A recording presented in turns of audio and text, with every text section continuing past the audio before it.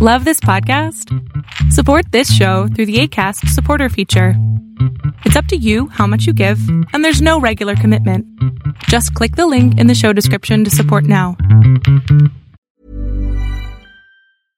Everyone knows therapy is great for solving problems, but getting therapy has its own problems too, like finding the right therapist, fitting into their schedule, and of course, the cost. Well, BetterHelp can solve those problems. It's totally online and built around your schedule. It's surprisingly affordable too. Connect with a credentialed therapist by phone, video, or online chat, all from the comfort of your home. Visit BetterHelp.com to learn more and save 10% on your first month. That's BetterHelp, H-E-L-P. Quality sleep is essential. That's why the Sleep Number Smart Bed is designed for your ever-evolving sleep needs. Need a bed that's firmer or softer on either side? Helps you sleep at a comfortable temperature? Sleep Number Smart Beds let you individualize your comfort, so you sleep better together. J.D. Power ranks Sleep Number number 1 in customer satisfaction with mattresses purchased in-store. And now, save 50% on the Sleep Number Limited Edition Smart Bed for a limited time. For J.D. Power 2023 award information, visit jdpower.com/awards. Only at a Sleep Number store or sleepnumber.com.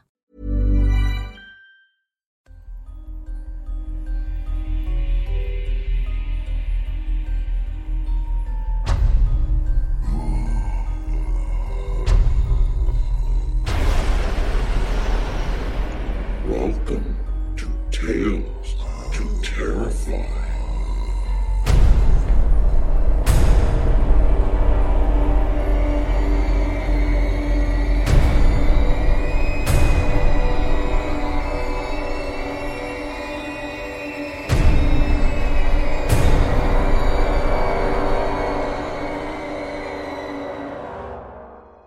Good evening, children of the night. Thanks for joining us this evening in the cabin. In fact, this will be our last night in the cabin for a little while, because next week we'll be on a bit of a summer road trip. We've got a story for you this evening, but first up, a bit of show business. Some sad news. Rock Manor will be leaving his position as submissions editor. Real-life career things are speeding up for him, so he's winding down his time here.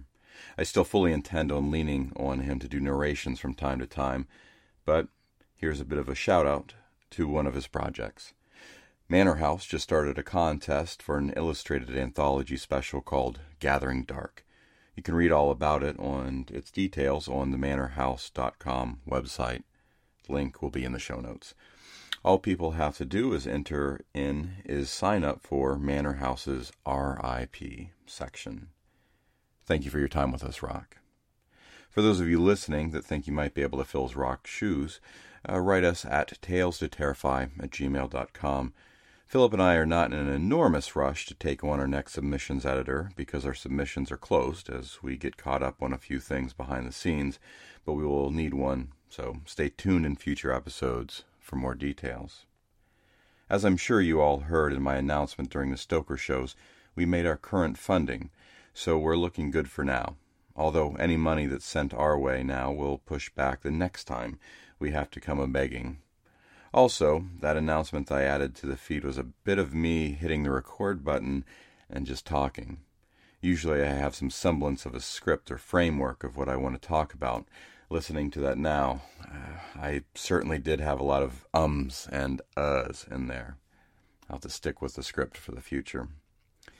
This past week, AMC's Fear the Walking Dead, is it a spin-off? Well, it's a storyline that takes place in the Walking Dead world. Its first episode aired this past week. I found it to be a bit on the slow side as it focused on character development, but I'm optimistic. It does have a character that is a junkie and reminded me of one of my all-time favorite zombie books, Fiend, by Peter Stenson. Links to both will be in the show notes. Also, in this past week, there was a piece in The Atlantic by Philip Eel titled The Unlikely Reanimation of H.P. Lovecraft. 125 years after his birth, the author, known for his eerie tales and his racist beliefs, has had one of the biggest comebacks in Western literature. I won't go into a lengthy conversation about my thoughts on the piece, but I did find it thought-provoking and relevant to our interests. Children of the Night. So, I'll leave a link in the show notes and encourage you to give it a read. And finally, by the time this episode goes up, our art on the Tales to Terrify homepage should have been updated to feature Simon Allen's King in Yellow. Simon is a CGI artist living in London town with his painter wife and willfully unemployed 8-year-old daughter in a rambling 1930s house complete with its own secret passage. For fun, he designs and sells 3D printed metal jewelry. See his work at nogunarmy.com. Link will be in the show notes. On to what you came here for, the fiction. Our story for the evening is brought to us by Arthur Davis. Arthur is a management consultant and has been quoted in the New York Times, Crane's New York Business, and interviewed on New York TV News Channel 1. He has taught at the New School University, lectures on leadership skills for CEOs, and has given testimony as an expert on best practices before the United States Senator John McCain's investigating committee on boxing reform, and appeared as an expert witness on best practices before the New York State Commission on corruption in boxing. He has written 11 novels and over 130 short stories. Over 50 stories have been published in 35 magazines online and in print. The Amsterdam Quarterly, the Netherlands, hosted their 2014 yearbook East Coast launch party on January 17, 2015 at the Anne Frank Center in New York City.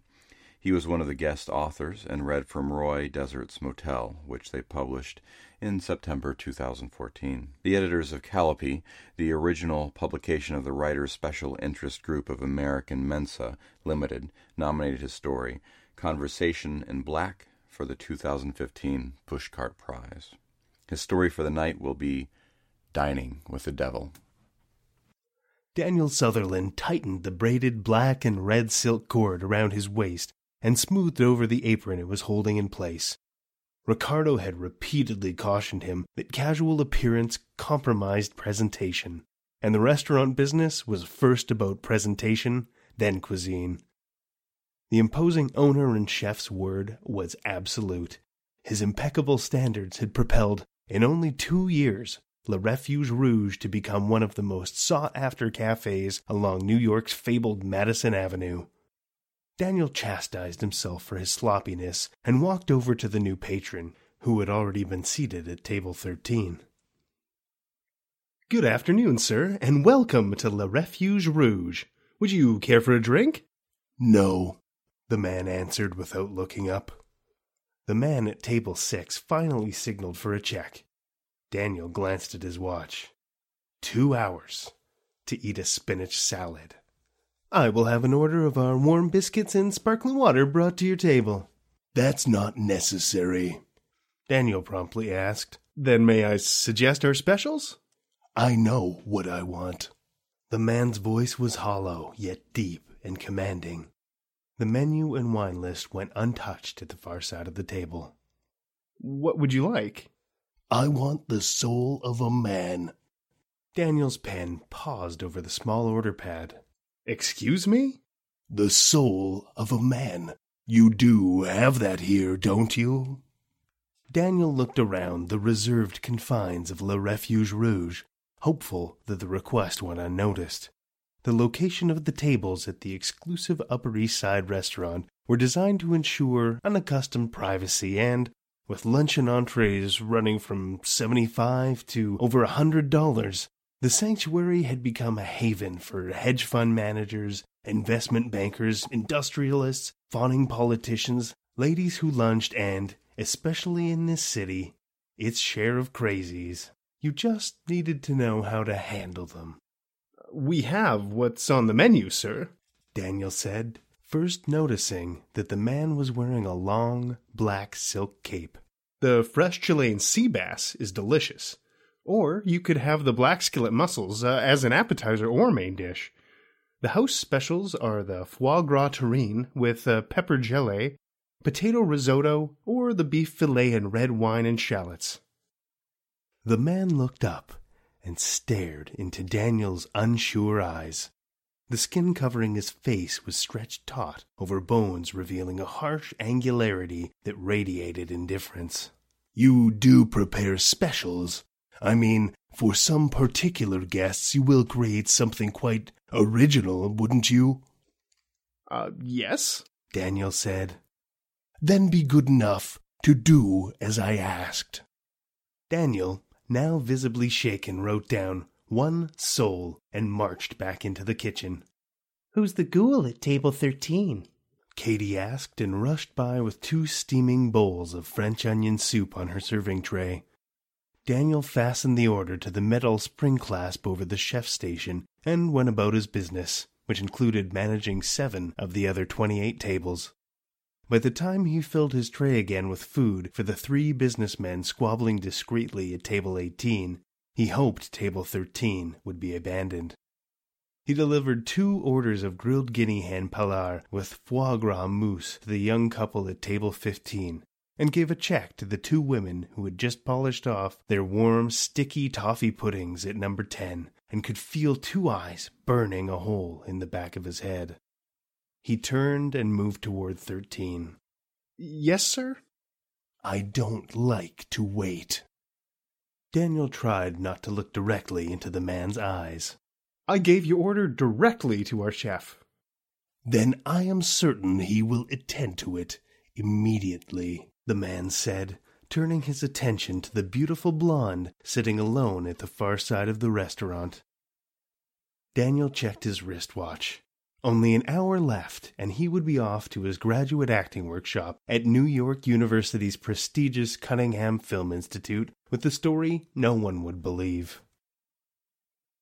He watched Katie cross to the single man at table 9 gulping down his dessert while skimming through the Wall Street Journal. Daniel tightened his belt, recalling his penchant for indulging in the unsold desserts, especially Ricardo's famously infamous chocolate tart with bittersweet caramelized orange peel, which was also one of Katie's favorites. In the 3 weeks since she'd started, they'd shared many culinary indecencies, in addition to a love of opera, ballet, early Woody Allen movies, and the Marx Brothers. A sickening feeling welled up in his stomach. First, the crazy lady at table 10 last Monday, loudly insisting that the butter used by Le Refuge Rouge was really margarine, as if Ricardo would ever permit such poison in the back door. And now, Count Dracula wanted a soul food special. Daniel thought to ask if he wanted the sole rare, medium, or well done. He returned to table 13. I'm sorry, sir. We're fresh out of sole. Daniel finally noticed the man's large hands. They were unusually smooth, long, and narrow. His fingernails were manicured and polished and practically cut to a point. They were the hands of a man who had never raised anything more substantial than an idea. Daniel guessed the man was about 50, maybe a few years or a few hundred years older. I don't think you understand my request, young man, the man said, standing to the full measure of his 6'7" frame. Customers nearby stopped eating and gaped at the man's towering, dark presence. I didn't ask if you had any. I don't care whether you do or you do not. That's of little consequence to me. I ordered a very special dish. Where or how you collect the ingredients is your chef's concern, though it is my belief that if you presented my request to him, I will be satisfied with the outcome of his efforts. Daniel was caught by the man's hand on his shoulder. Those long, delicate fingers dug deep into his shirt until he winced. Let me check our stock again. Daniel, do not check the stock. If you did as you were instructed, that's all I require of you. Daniel was startled that the man knew his name, or that Ricardo might know how to prepare such a dish. He pulled away. My apologies. I'll see to it immediately, sir, he said, wrote up another slip and handed it directly to Ricardo, something usually frowned upon in this class of kitchen. I don't need 2, he said, nodding to Daniel and slowly walking to the back of the kitchen. The pain in Daniel's shoulder had worked its way into his back. Sweat slicked his face. Hadn't anybody out there noticed the monster in the black cape, black suit, and red satin tie, with the slick back hair and blood-stained eyes? Oh my God. The man had red eyes, Daniel suddenly realized. You look sick, Katie mentioned, washing her hands. A bit of a problem at 13. He's very handsome. Is he one of your actor friends come in for a handout? She winked. The moment he returned to the dining room, that man at 13 waved him over. After a while he looked up, his faint grin collapsing into frozen resolve. Young man, either I have the soul of a man on my table in 5 minutes, or I'll take yours. And when I'm finished, I will take the soul of your little girlfriend over there. I believe her name is Katie. The pain in his shoulder grew with every breath, as if his fingers were embedded in his flesh. Now the man threatened him and Katie. He should call the police. Ricardo had to be told. This was no longer a joke or the whim of a madman. Daniel walked cautiously over to the preparation counter and spotted an oversized dish with steam bubbling fanatically out of a brothy, brown and gray mass he had never encountered in his 3 years of waiting tables, from the smallest coffee shop to this retreat. It looked like squashed sweetbread and smelled quite foul. For a second he thought he saw something undulate between the crevasses of the grapefruit-sized mass. There were no vegetables or garnish. Use your side towel, Ricardo instructed, standing on the other side of the counter. And do not speak to him after you serve it. Just walk away. Are you all right? Daniel, do exactly as I say. Now.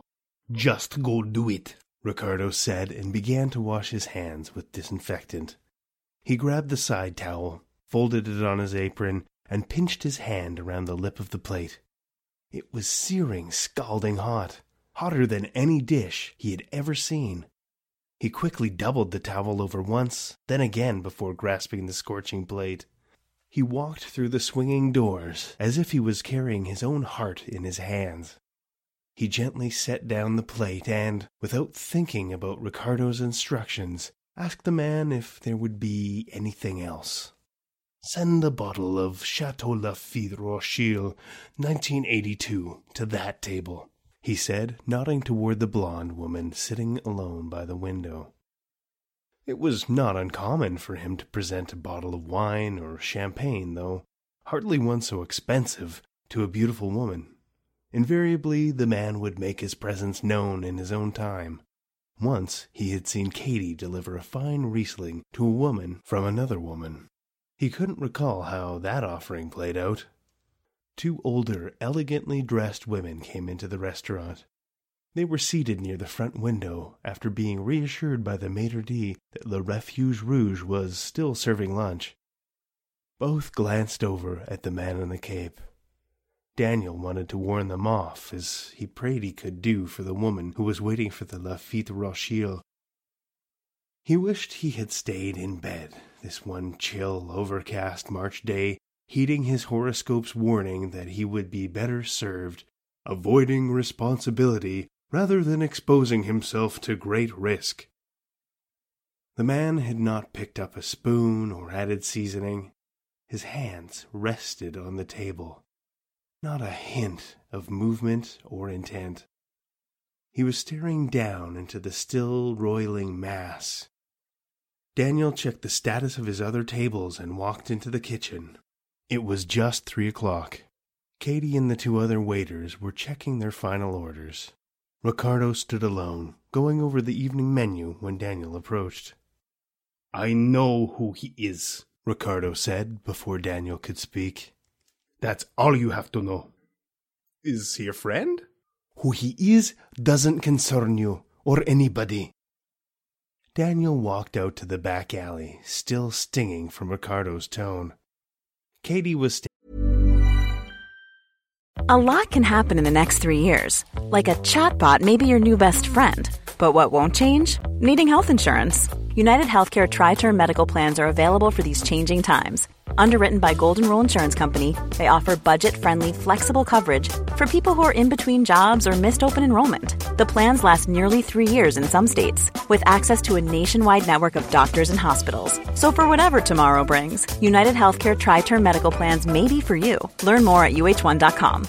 Ready to pop the question? The jewelers at BlueNile.com have got sparkle down to a science with beautiful lab-grown diamonds worthy of your most brilliant moments. Their lab-grown diamonds are independently graded and guaranteed identical to natural diamonds, and they're ready to ship to your door. Go to BlueNile.com and use promo code LISTEN to get $50 off your purchase of $500 or more. That's code LISTEN at BlueNile.com for $50 off. BlueNile.com, code LISTEN. Hiring for your small business? If you're not looking for professionals on LinkedIn, you're looking in the wrong place. That's like looking for your car keys in a fish tank. LinkedIn helps you hire professionals you can't find anywhere else, even those who aren't actively searching for a new job but might be open to the perfect role. In a given month, over 70% of LinkedIn users don't even visit other leading job sites. So start looking in the right place. With LinkedIn, you can hire professionals like a professional. Post your free job on linkedin.com/people today. Standing next to the 4-story brick building, taking her second drag. After smoking 2 packs a day for 8 years, the 26-year-old ex-artist and dancer from Helena, Montana, had worked herself back to half a pack a day. She quickly crushed out the embers against the side of the building. Daniel thought she was pretty and sexy, and completely distrustful of her past. Kenny, one of the waiters, claimed she had been a backup singer with a rock group in Los Angeles. To Daniel, that meant drugs, alcohol, and having sex with every man with an instrument, musical or not. He knew his assessment was harsh, but he couldn't help himself. He was no prig, nor was he particularly accepting of every lifestyle. You look like you've got yourself a winner there. You've noticed. Everyone has. So, what do you think I should charge him for a human soul? Her eyes widened with surprise. He ordered what? A human soul. A shudder swept through her body. She wrapped herself in her own arms, wishing they belonged to Daniel. That's disgusting. Evil, I think. Did you ask, Ricardo? Katie asked, suddenly aware she was fantasizing about what Daniel looked like under his apron. If she could only be certain he was as curious about her as she was about him. I did. What did he say? He said he would take care of it and not to return to 13 until the guy left. He shouldn't be here, whoever he is. Look at him, sucking up every last drop of that slop like an animal over its prey. What is that shit anyway? Daniel wanted to call the police, or at least warn Katie. How could he tell her about the man's threat?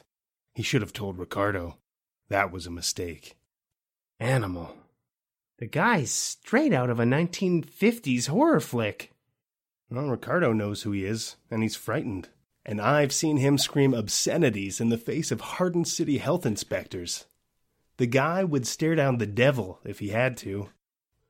Moreover, this was no 50s horror flick. He had a half hour left on his shift.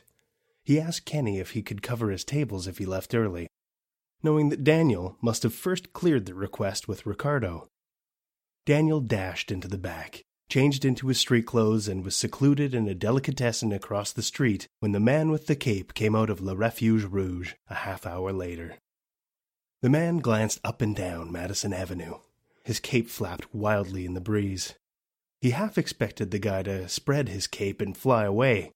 Instead, he removed a cigarette from a silver case, lit it, looked up directly into the late afternoon mist, and started walking. There was a grace, a slow fluidity about him, as if he were being whisked along by an unseen force. Women turned appreciatively as he walked. Daniel glanced down at his watch again. He had to get down to class. His instructor was as insistent on punctuality as performance. Then, just as he decided to wait another few minutes before rushing to the subway, the man turned directly toward him. A city bus passed in front of him and blocked out the visage of the man's glare. When the light changed and the bus moved on, the man was no longer in sight. Daniel looked up and down Madison Avenue and peered into a few of the retail shops. He went back into the restaurant and found Ricardo standing alone in the back alley where he had been talking to Katie. He assumed she had already left for her other job. There is a malevolence about him. Ricardo thought for a while. You may be right. What did you serve him? The chef was half a foot, half 100 pounds, and half a life older than Daniel. He had a reputation for being uncompromising with his standards and staff. You don't want to know too much. Why? What would happen if I knew? Daniel offered, the actor in him crying out with curiosity, for answers, for a way to separate himself from the rest of the flock that got parts he might have earned. You could go to sleep with the curse of his glare in your memory, and wake up in the middle of the night with his thoughts corrupting your heart. Is that what he's done to you? It doesn't matter. He's gone. Ricardo, what's he done to you? He has done everything to me, he said, his hands covering his face in despair. He has left me with little else other than my craft, which, strangely enough, also serves his needs from time to time. He has taken everything that is dear to me, including my father and sister, as well as the spirit of my mother. Daniel was jarred by the image of this large, powerful man being reduced to such a state. How? Please. He sat at my table and looked into my eyes, like he knew what I was thinking, and where I would hide if he ever wanted to find me. He ordered the soul of a man, and got his dish, and spoke to me as though if I did not do as he wished, he would reach into my chest and squeeze the life out of my heart. Ricardo nodded. Be thankful if that's all he takes. What do you mean? Ricardo liked Daniel. The boy gave him an honest day's work and had no attitude or agenda. He was fair to a fault and minded his own business. It doesn't matter. He said he had asked for that dish before. He has been at my doorstep once a year whenever I've worked. Ricardo, please. Who is he? You do not understand. Who is he? You may pay a high price for your curiosity. Please. Then I will, if only to have you stop questioning me. And believe me, that whatever you tell me will stay with me and die with me. It was a line from the play Daniel was rehearsing, though he meant every word of it. Be careful what pledges you make, Daniel. What you take to the grave may visit you long after you've drawn your last breath. I'm listening. I swear on the grave of my father and sister that this man is the Prince of Darkness. I'm listening, Daniel said, already accepting the unreality. There is little to tell besides the truth, and that's impossible to believe, Ricardo began. I came from a small village in northeast Spain near the French border. It's not noteworthy in any other sense except for the bond of our people and their proud heritage. My father was a town clerk, a civil servant. My mother, bless her soul, gave birth to 4 children. I was the last. A terrible pestilence swept through our valley 2 years after I was born, ravaging men and women, but mostly the very young. Both my older brothers died in the scourge. I survived, along with my sister. I'm sorry. He visited my parents some years later. He came into our home one night and told them who he was and what he had come for. They were to do his bidding when and if he asked for a period of 1 year. There was no surprise in their eyes, only disappointment that their home had been chosen in order that my village would be spared.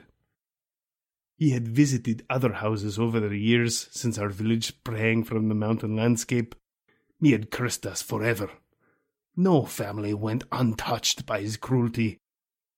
Ricardo's gestures, his words, were anguished. Daniel suddenly had no interest in knowing the tale that was unfolding in front of him. But it was already too late. It was as if he were looking at a train wreck that couldn't be stopped, and he was a part of that oncoming disaster. I was too young to understand the custom that had plagued my village and my parents and the homes of their parents' relatives and friends for generations back since the darkest part of Europe's dark ages. There were no radios or newspapers to expose this evil, no science to delve into its corrupting power, no police and no government strong enough to protect them from this inhuman incarnation.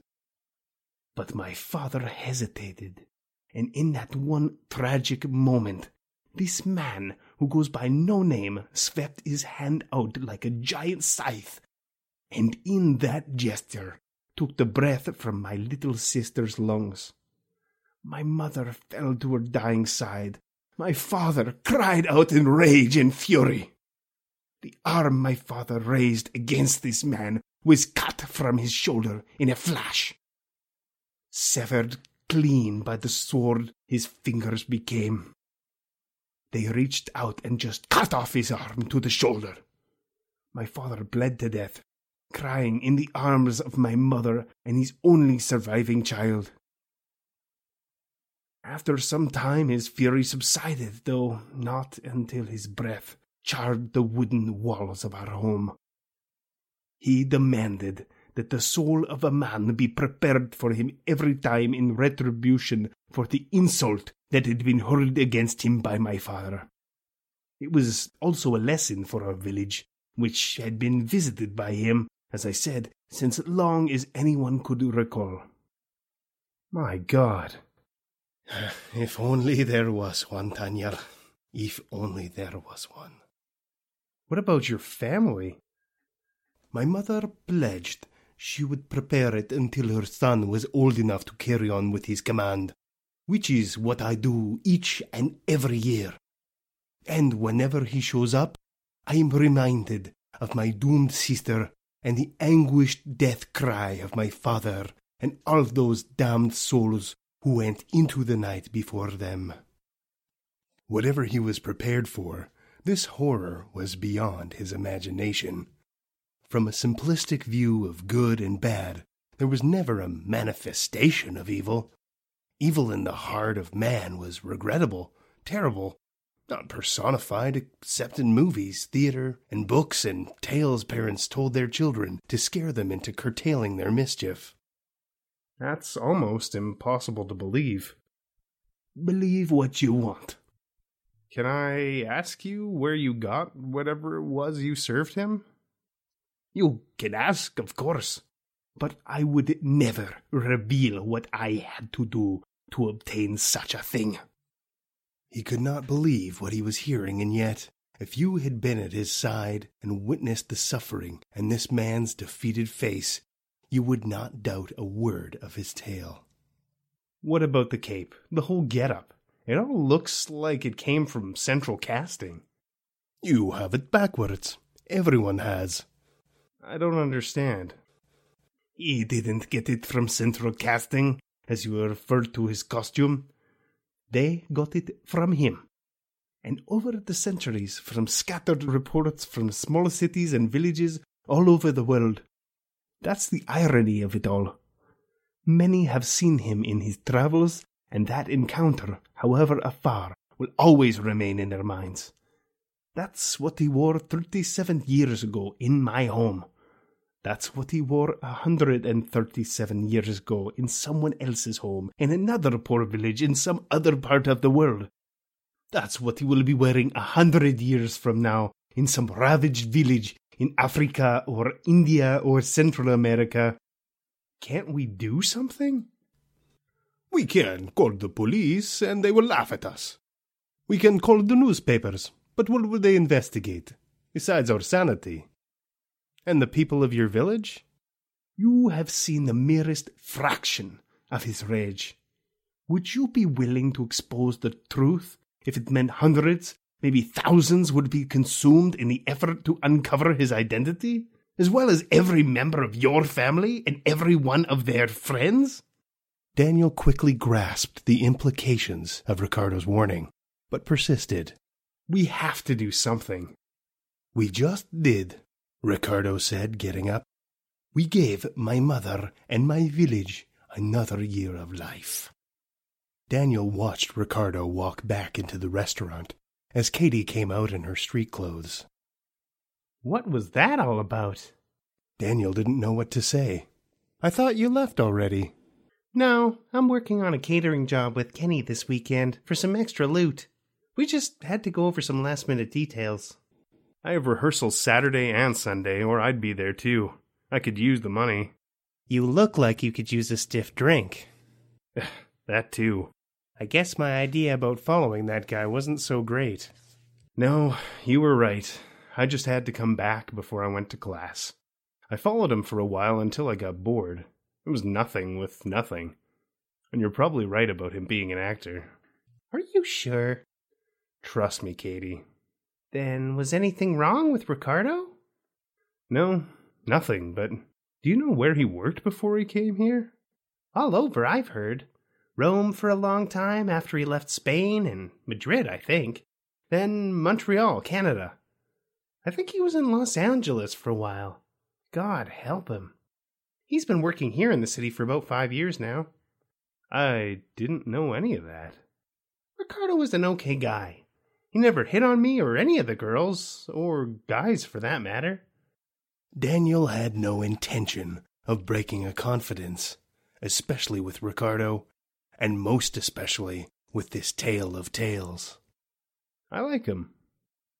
Do you want to pick me up after the catering is over? Daniel wanted to. He and Katie had been growing together since he started flirting with her only weeks ago. But now, well, he was distracted. I'll see. I'll let you take me home and ravage me. All he could think of was Ricardo's mother, living out every day in fear that her son might fail to provide the devil with his due. I'll let you know tomorrow. What makes you think my offer is going to be there tomorrow? Katie said, and grew angry and walked away.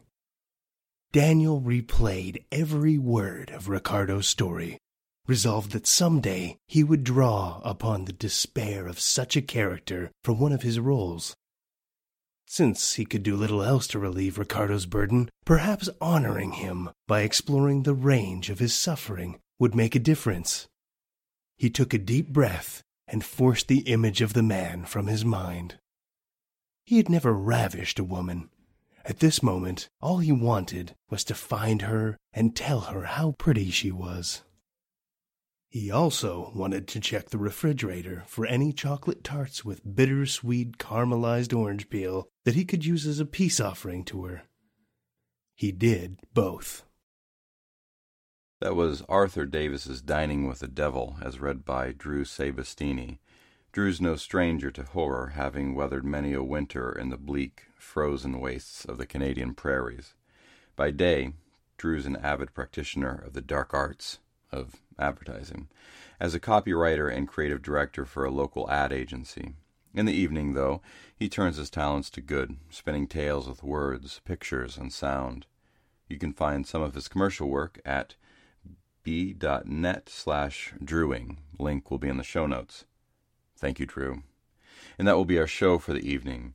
Next week we'll take a bit of a vacation south for the summer, so be sure to join us again next week for another episode of Tales to Terrify.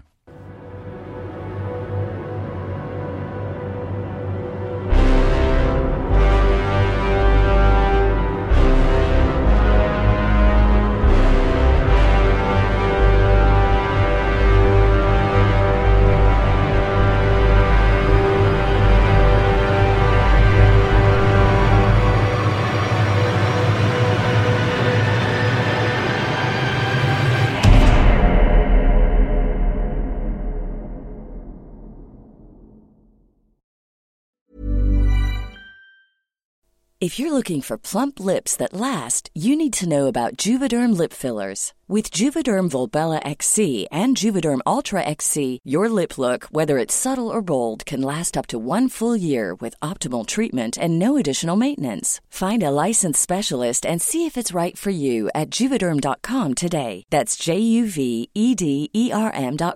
Add fullness to lips in adults over 21 with Juvederm Volbella XC or Juvederm Ultra XC. Do not use if you have severe allergies or a history of severe allergic reactions, or if you're allergic to lidocaine or the proteins used in Juvederm. Tell your doctor if you have a history of scarring or taking medicines that decrease the body's immune response or that can prolong bleeding. Common side effects include injection site redness, swelling, pain, tenderness, firmness, lumps, bumps, bruising, discoloration, or itching. As with all fillers, there's a rare risk of unintentional injection into a blood vessel, which can cause vision abnormalities, blindness, stroke, temporary scabs, or scarring. For full, important safety information, visit Juvederm.com. Mom deserves the best, and there's no better place to shop for Mother's Day than Whole Foods Market. They're your destination for unbeatable savings, from premium gifts to show-stopping flowers and irresistible desserts. Start by saving 33% with Prime on all body care and candles. Then get a 15-stem bunch of tulips for just $9.99 each with Prime. Round out Mom's menu with festive rosé, irresistible berry chantilly cake, and more special treats. Come celebrate Mother's Day at Whole Foods Market.